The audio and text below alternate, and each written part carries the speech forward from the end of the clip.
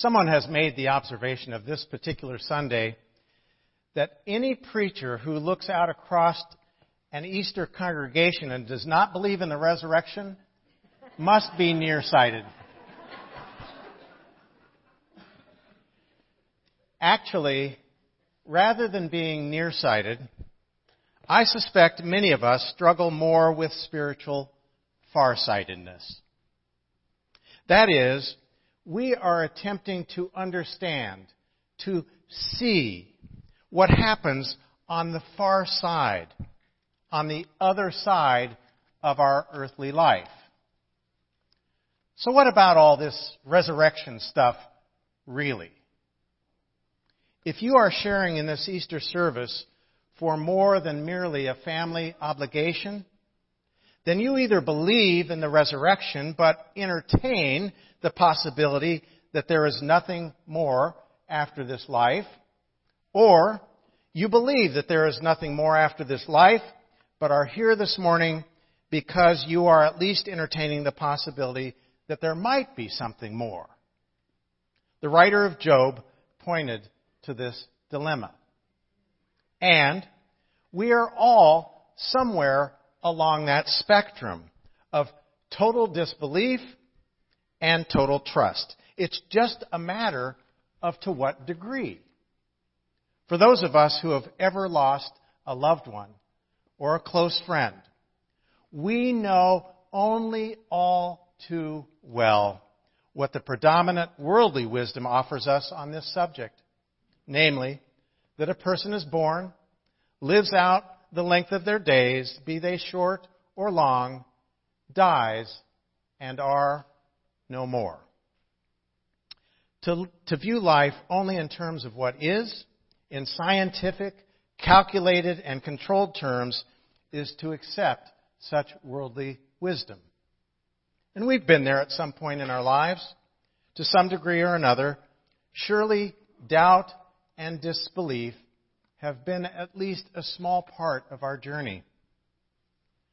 Nobel laureate in literature, Saul Bellow, writes in Humboldt's Gift this thought. Suppose, then, that after the greatest, most passionate vividness and tender glory, oblivion is all that we have to expect. The big blank of death. What options present themselves? One option is to gradually train yourself into oblivion so that no great change has taken place when you die. Another option is to increase the bitterness of life so that death is a desirable release. In this, much of humanity might collaborate. He concludes, there is one further option seldom chosen. That option is to let the deepest elements in you disclose their deepest information. Let the deepest elements in you disclose their deepest information this day. The intimation is to let the deeps of who you are and the deeps of the Easter proclamation resonate with one another. So let's explore the Easter exclamation through the lens of two disciples walking to the village of Emmaus just outside Jerusalem. The only thing we know about them is that they were not part of the original 12 disciples. And yet, at some level, they were attracted to Jesus. And we know that one of them was named Cleopas. They, like us, were drawn to Jesus, his teachings, his influence, and faithfulness.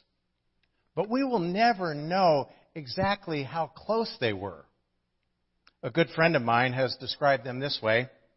They were fringe folks, Easter drop-ins, not taking the course for credit, but simply auditing the events. Perhaps every Easter congregation has a few religious auditors.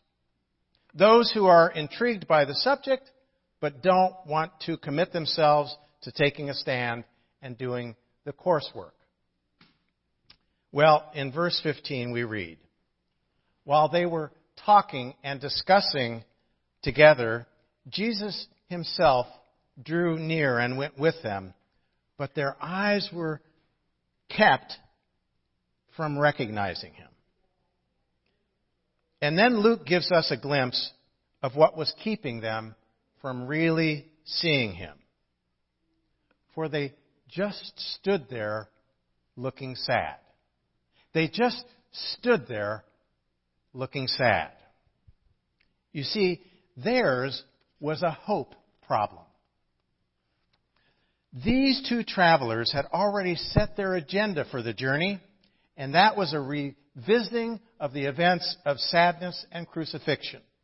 For when the stranger inquired as to what they were discussing, they said, "Jesus of Nazareth, who was a prophet, mighty in deed and word before God and all the people, and how our chief priests and rulers delivered him up to be condemned to death and crucified him. But we had hoped that he was the one to redeem Israel. Yes, and besides this, it is now the third day since all this has happened." Elton Trueblood once wrote, "If death ends all, we are forced to concede that for many, life is an unmitigated tragedy and thus constitutes a concrete denial of God's individual care." Our two Easter auditors in Luke's text were contained by their own preconceived agendas. And so they acted out the only appropriate emotions that they knew: sadness and despair. Theirs was a hope problem. But theirs was also a heart problem that first Easter morn. They had heard the story of the women who had found the tomb empty. They had heard about the amazing vision of angels who said that he had come back to life. And they knew that others had gone to the burial place and found no body. And yet they were still sad and discouraged. Isn't it incredible? They knew the story, but it wasn't enough. So the stranger on the road says, "O foolish ones and slow of heart to believe all that the prophets have spoken, was it not necessary that the Christ should suffer these things and enter into his glory?" And beginning with Moses and all the prophets, he interpreted them in all the scriptures the things concerning himself. You see, in addition to having a hope problem, they also had a heart problem. "O foolish ones," he said, "slow of heart to believe." In Broken Wings, the Lebanese poet Khalil Gibran wrote, "Despair weakens our sight and closes our eyes. We can see nothing but the specters of doom and can hear only the beating of our agitated hearts." Broken hearts and dashed hopes were what kept these two travelers from recognizing the stranger.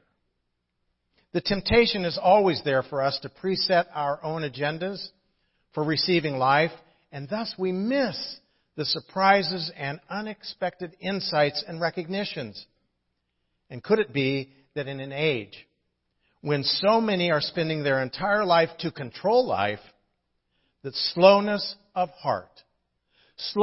heart toward that which cannot be controlled is the basic coronary disease of spiritual life? But when the heart is open to that which it cannot control and design, then even in times of sadness and despair, we can say with Henry Ward Beecher, tears are often the telescope through which we see far into heaven. On that first Easter day, not unlike this day of decision. A couple of journeyers, perhaps like you and me, are unable to see because they have a hope problem, and because they are unable to see because they have a heart problem. And then Luke tells us in verses 28 and 29 that the day was waning on, as all days do, and reaching their destination, the stranger appeared to be going on his way as if to say farewell. But the two journeyers compel him to stay. Abide with us. Fast falls the eventide, says the King James Version. And then in one of the most moving sentences in the entire gospel, we read, He went in to stay, to remain with them. Wow. But the question is where? Obviously, he went in to stay with them for a few brief moments in the house where they were. But he also remained in their hearts for an entire lifetime. An entire lifetime. For you recall what happened next. We remember it often when we celebrate the Lord's Supper. When he was at table with them, he took the bread, he gave thanks, he blessed it, he broke it, and gave it to them. And their eyes were opened, and they recognized him. They recognized him in the breaking of the bread. Oh, how they would have loved to bask in his physical presence.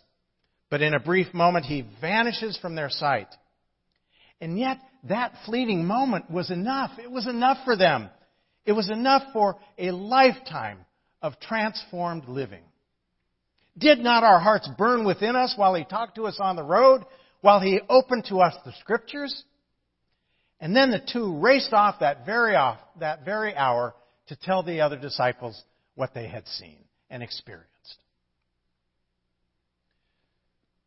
Snoopy is dancing, and Lucy exclaims, "Crazy dog! Anyone who would dance around like that in these troubled times is too stupid to know the difference." And then Snoopy kisses her with a big smack and says, "You're right. That's why I call this my I'm too stupid to know the difference dance." This morning, the message of Easter is really this: that all hope problems and that all heart problems only find their final resolution in a simple awakening, a simple resurrection. It can happen anywhere. It can happen on whatever road of life we are traveling. And if it can happen on the road to Emmaus, it can happen on PCH, PV Drive, or Paseo del Mar. Jesus is the Lord of life, and we are called to journey on that road of faith with Him, following Christ. That, dear friends, is a source of deep, true joy. Not because we control it, but because we receive it as an accompanying presence. Nothing can separate us from the love of God in Christ Jesus our Lord, wrote Paul in the book of Romans. The theme for today's sermon comes from the pen of the English poet William Blake. The one who binds to the self a joy does the winged life destroy, but the one who kisses the joy as it flies lives in eternity's sunrise. To kiss the joy and live in eternity's sunrise, that's what Easter is all about. And then to let that unimaginable gift of joy pervade the forgotten corners of our beings, such that all our decisions are touched not by the kiss of death, but by the kiss of Easter, by the kiss of eternity's sunrise. There is another option, wrote Saul Bellow. A further one yet. That option is to let the deepest elements in you disclose their deepest information. Let the deepest elements in you that you can't even fully articulate, let them inform you of what life is all about. Living with true, deep joy is one of the surest signs of the life of God within you that I know. And so in moving toward the end of this sermon and the beginning of all Easter life, I share with you a poem entitled Butterflied by You by Benedict Auer. I reach out for you and you slip through my fingers, a caterpillar who has butterflied, elusively out of my grasp, yet flitters close enough to tempt my trying to catch you in my net. I run, regardless of dignity, after you, accepting just your presence as a sign of resurrection and rebirth from my own cocoon as you miracle me with your healing touch. I can't hold you too tight, for your wings would be crushed. And then you wouldn't be you, and what I love would be destroyed by my selfishness. And so I allow you freely to fly as you will. I hurt, but I can't tell you, for you cannot be forced to alight upon me, but rather you must be allowed to skim the surface of my day, touching me only when you want to home base with your passing presence. And so I go through my day, alert for you, wishing for a smile or even a word, but settling for a distant glance or maybe a brush against my being. And then once in a while, you settle upon me and enfold me with your wings. And then I too am butterflied. And then, as if in floating amplification, the Easter exclamation, the one who binds to the self a joy does the winged life destroy. But the one who kisses the joy as it flies lives in eternity's sunrise. Easter come and Easter go. We have come and we will go. We have come with the presence of Christ. May we go on the way with the deep, true joy of Christ. Living in eternity's sunrise. Amen.